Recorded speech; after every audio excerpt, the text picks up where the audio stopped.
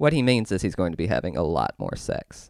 Ole, ole, ole, ole, gauchos, gauchos. All right, howdy. I'm Matt Eisen, and welcome to the UCSB TriCast. Dun, dun, dun, dun. I'm here with Sean Harrington, local pro triathlete, fresh off of a little disappointing, I would say, race at Santa Cruz for him. A very successful season leading up to that, but we're here with Sean to hear about how that weekend went down. You had a really great day about a week prior at the Santa Barbara Triathlon, setting a PR, I believe. Tell us how that happened and what was most surprising about that weekend for you. Yeah, so I guess giving a little background going into that race, I had come down with a bit of a knee injury earlier in the summer, which limited my training, specifically my running leading up to that. And so coming into that race, which was a long course race, not a traditional like 70.3 distances, mile swim, 36 mile or 34 mile bike, and then a 10 mile run. I was not looking forward to that 10-mile run because I had run only about 4 times in the last 2 months or so. But because of all that time not running, that meant I was swimming and biking quite a bit. So I was in great swim shape, pretty darn good bike shape, and really swam like I hoped to. Held a great power for the bike, and then got off and somehow managed to run like 5:45 pace, which was quite impressive given how little running I'd done up until then, and very much surprised myself. I've always found this interesting about the more elite athletes that I coach. They seem to be able to talk themselves into a performance, at least leading up to it, whether or not it's going to happen or whether or not I believe it's going to happen. And I've seen Sean do it not only mid-race, which we can touch on later, but also leading up to Santa Barbara. Why don't you take us through that type of mindset where you get yourself ready for an event when in your heart of hearts, you know you're not 100% going in? Yeah, I guess it's a little bit looking for where you are confident and just really planning on executing well on those things. And yeah, you know, there's some big unknowns that may make things a little bit more painful, a little bit more challenging, but you can't really dwell on those. And I know with myself for the run, you know, even though I hadn't trained well for it, I knew that was by far my strength. And even untrained, we'll call it, I knew I could still run people down, and I was just going to lean into that. And, you know, I think you got to find what you can lean into, even if it isn't where you want it to be, and look for those kind of positives, even in the darkness, we'll say. So looking for those positive moments, would you say that when you're racing and the negative moments come in, because I'm sure you've never had a perfect race, what are you doing with those negative moments to move forward instead of dwelling on them, which a lot of athletes do, and sacrifice what could be good days for one small mistake early in the race? Yeah, I mean, this actually could be a great segue into my Santa Cruz race, because I had one of those moments there where, you know, I was having a terrific race, and then everything fell apart, and I cramped up in the bike on the way back, and it was this huge mental struggle going on about what can I do with this race. You know, like I was ready to drop out of that race, and it just like there was, you know, so much mental energy just to kind of keep going, and I just like every time you had kind of those, we'll call it pretty negative thoughts coming in, like, oh, I want to drop out, you just kind of turn it around. You know, you let them happen. Like everyone's going to have them. And then you just start looking again towards the positives. Like, all right, hey, I got a great run coming up. I'm just going to go hammer that run. I'm going to see what I can do. And just kind of kept trying to push yourself back to those positive aspects, even when it got pretty dark. And I think that's what you have to find, even when it's challenging. As a coach, I've never had to worry about how you go about racing. Early on, when we first met and you were racing, you were just another good athlete, and good athletes are a dime a dozen in any sport you find. But in one of the first races I ever saw you do, you flatted in a very short distance race, lost what must felt like an eternity of time flatting on the bike, and continued on to run. and made my job very easy because I didn't have to motivate you to do that. And I can say with certainty 99% of the people I work with would have, if not given up a little bit, the first thing they said to me when they finished is that they had a flat and something went wrong. And I find that oftentimes people make these excuses or build in these excuses even as they're happening. What do you think growing up, or is it innate or in your sports background, separated you from the other 99% of athletes on course? Well, I mean, I've been doing it a long time. I've been competing. I grew up as a runner from probably age 4. My dad had me running to school and everything. And I think I wasn't always good at it. But it's a learned behavior in some ways. And I think you have to train it just like you train for a race. And I think every time you have a hardship in a race, in a training day, it doesn't even have to be related to sports. This can extend well into the rest of your life. When you have these hardships, these, obstacles, how are you going to tackle that mentally?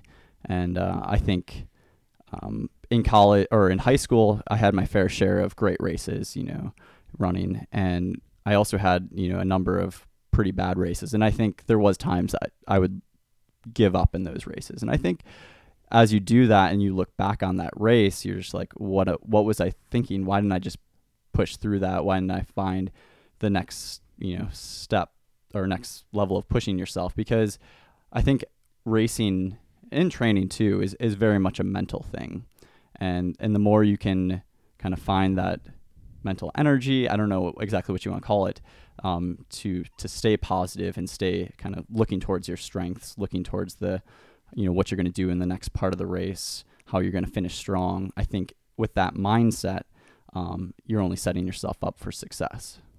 So during practices from, it sounds like, very early age, you've purposefully practiced the mental side of the sport and not getting down on yourself.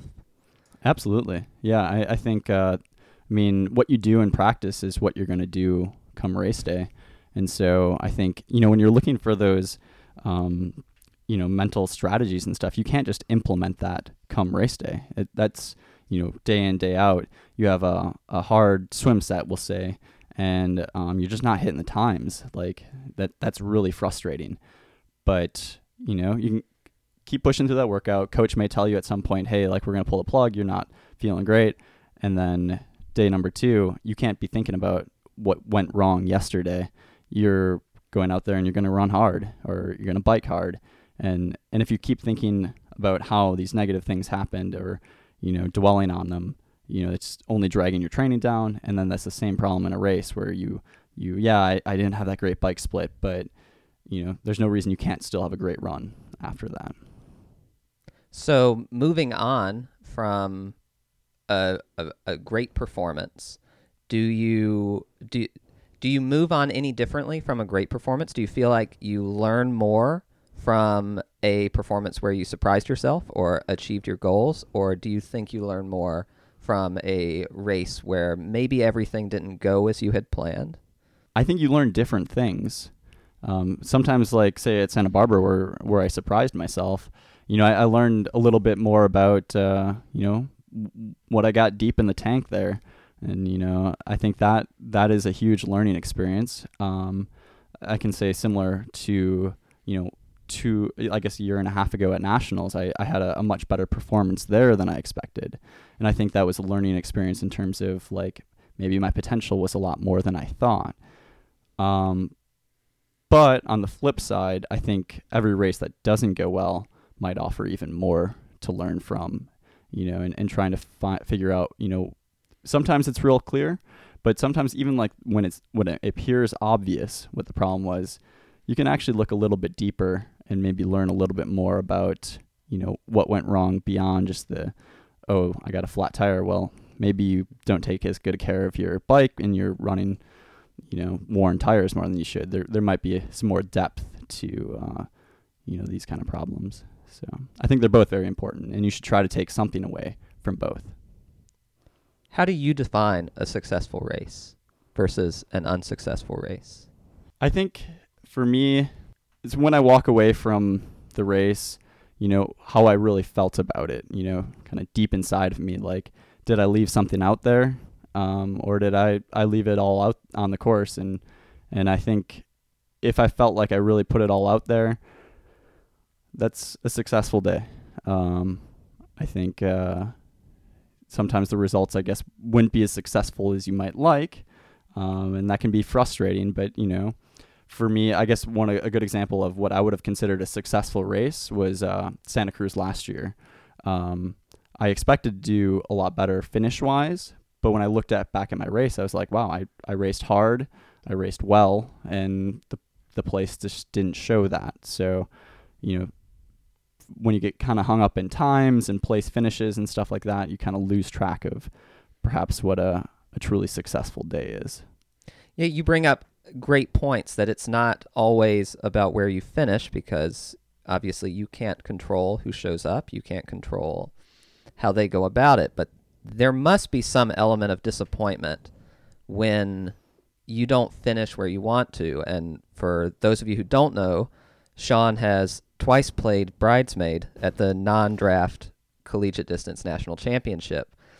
And from my perspective, at least personally, it would be borderline devastating to finish second twice in a race of such importance. But talking to Sean and listening to his reaction after the race, he's always seemed very positive about it. More of a deeper question: do you find a sense of disappointment in twice being second? Honestly, not too much. So the first time, if we would take a little step back and actually talk about that race for a sec, I honestly thought going into that race, a top 15 finish was going to be a successful day, as we kind of describe it. And when I got off that bike and realized I could place in the top 10, I was pretty stoked. And I was going to just go run my heart out. And very quickly I realized 10th wasn't like what it was going to be. It was going to be on the podium.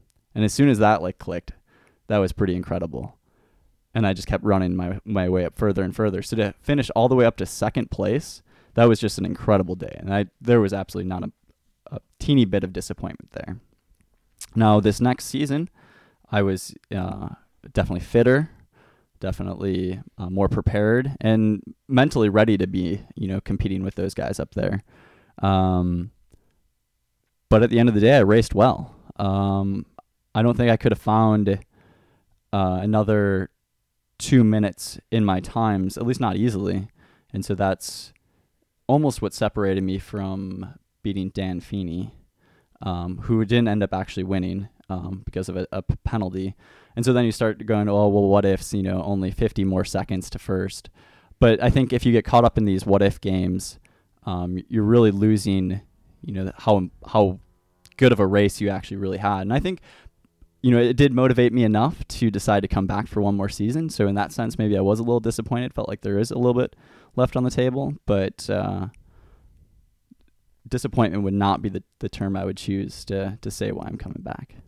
Yeah, I'm not trying to make you sad or regret things, but highlight the fact that great athletes in a sport like triathlon focus on themselves and their own performance. And Sean continually does a very good job at that. And leading into the future, how do you move on from Santa Cruz, which is essentially the end of your major races this year?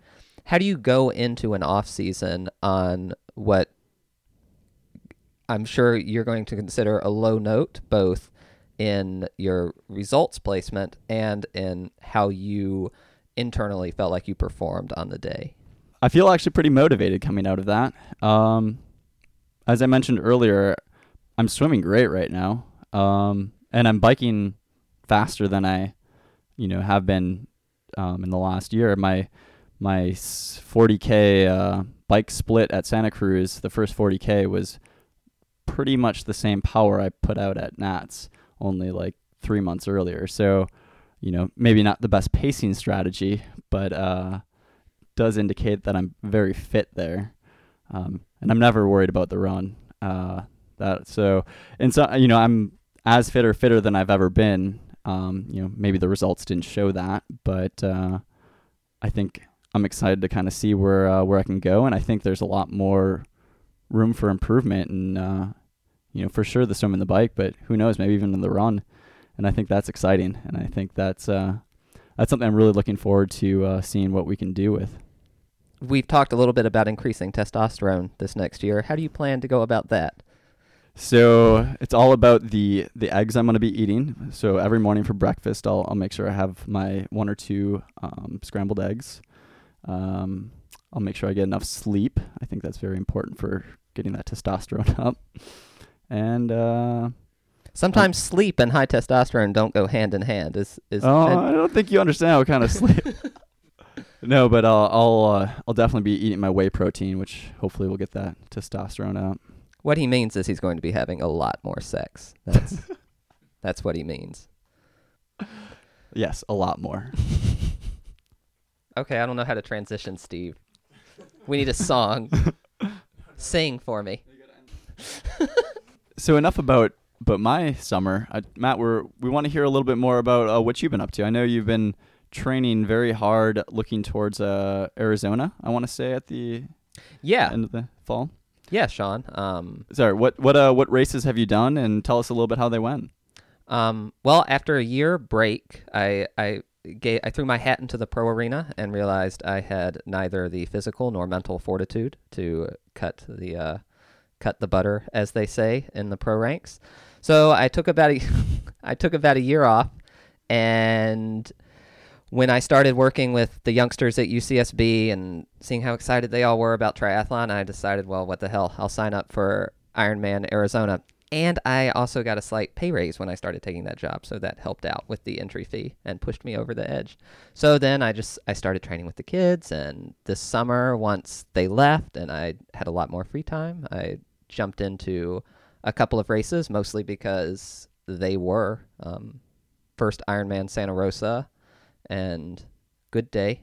Yeah, so you decided to sign up for that about, 2 weeks before? 2 weeks before. I have preached to these kids that if they want to do an Ironman when they graduate, they'd be shocked how easy it is to do off of several solid months of Olympic distance training and then a quick build. So I felt like I should put my money where my mouth is. So do you think you proved your point? I did. I beat Rod. So Rod is one of our best triathletes and Ironman focused guy. So that was the goal. And I think we have a story there, and maybe a future interview with him. We'll have to hear a little bit more about how things went for him. But before we do that, let's focus, I guess, maybe on your most recent race, Santa Cruz. Tell me a little bit more about that. I'd love to hear more about a good race than perhaps what happened for me. Yeah, I went up to Santa Cruz because several people from our area were going up there, including my girlfriend, so I was going to have to go anyway. And over the past 2 years of Sherping for her, I found out it's just about as easy to do the thing as it is to run around all day taking pictures. So it just seemed like a good fit. It was nice to have Sean there, too, because he's in the Pro Wave, and I originally thought they were going to start like 2 minutes in front of us, so I was going to try and chase him down all day. Unfortunately, as we've already talked to Sean, that ended up essentially happening, but that wasn't really what I wanted to. But no, I had a good day there. Everything went pretty boring because didn't really have any issues. I hit a pigeon on the bike. It was the first time hitting a bird. No one got it on film, even though it was like right coming into transition. But no, solid day. Swim was shortened, which was awesome. Fog shortened swims. If you want a shorter swim, come to Santa Cruz. We couldn't see the first buoy from the shore until about 30 minutes after the planned start time. And then I do want to give a shout out to the race directors and everybody organizing that, because they managed to shift us over and get us into the water. And without going into too much detail, it looked like a logistical nightmare to get that done on that swim course. So they did make me swim a little bit, but I understand that most people wanted that to happen, so that's okay. Were you rooting for the swim, or did you just hope they were going to cancel it? Oh, I really wanted them to cancel it. I was really looking forward to a straight TT start. That would have been really, really good for me. Ironically, and in swim training, for those of you who don't grow up swimmers, oftentimes we, including myself who didn't grow up a swimmer, we never develop the really top end speed. So I'll lose almost as much time to an elite swimmer in a 1K time trial as I will in a 2K time trial. So it kind of just, it turned into, at least I'll tell myself that, because I don't want people to think I only won my age group because the swim was shortened. But no, we did. Sorry, you just mentioned you won the age group, but I don't think you'd said that before. Was that a surprise?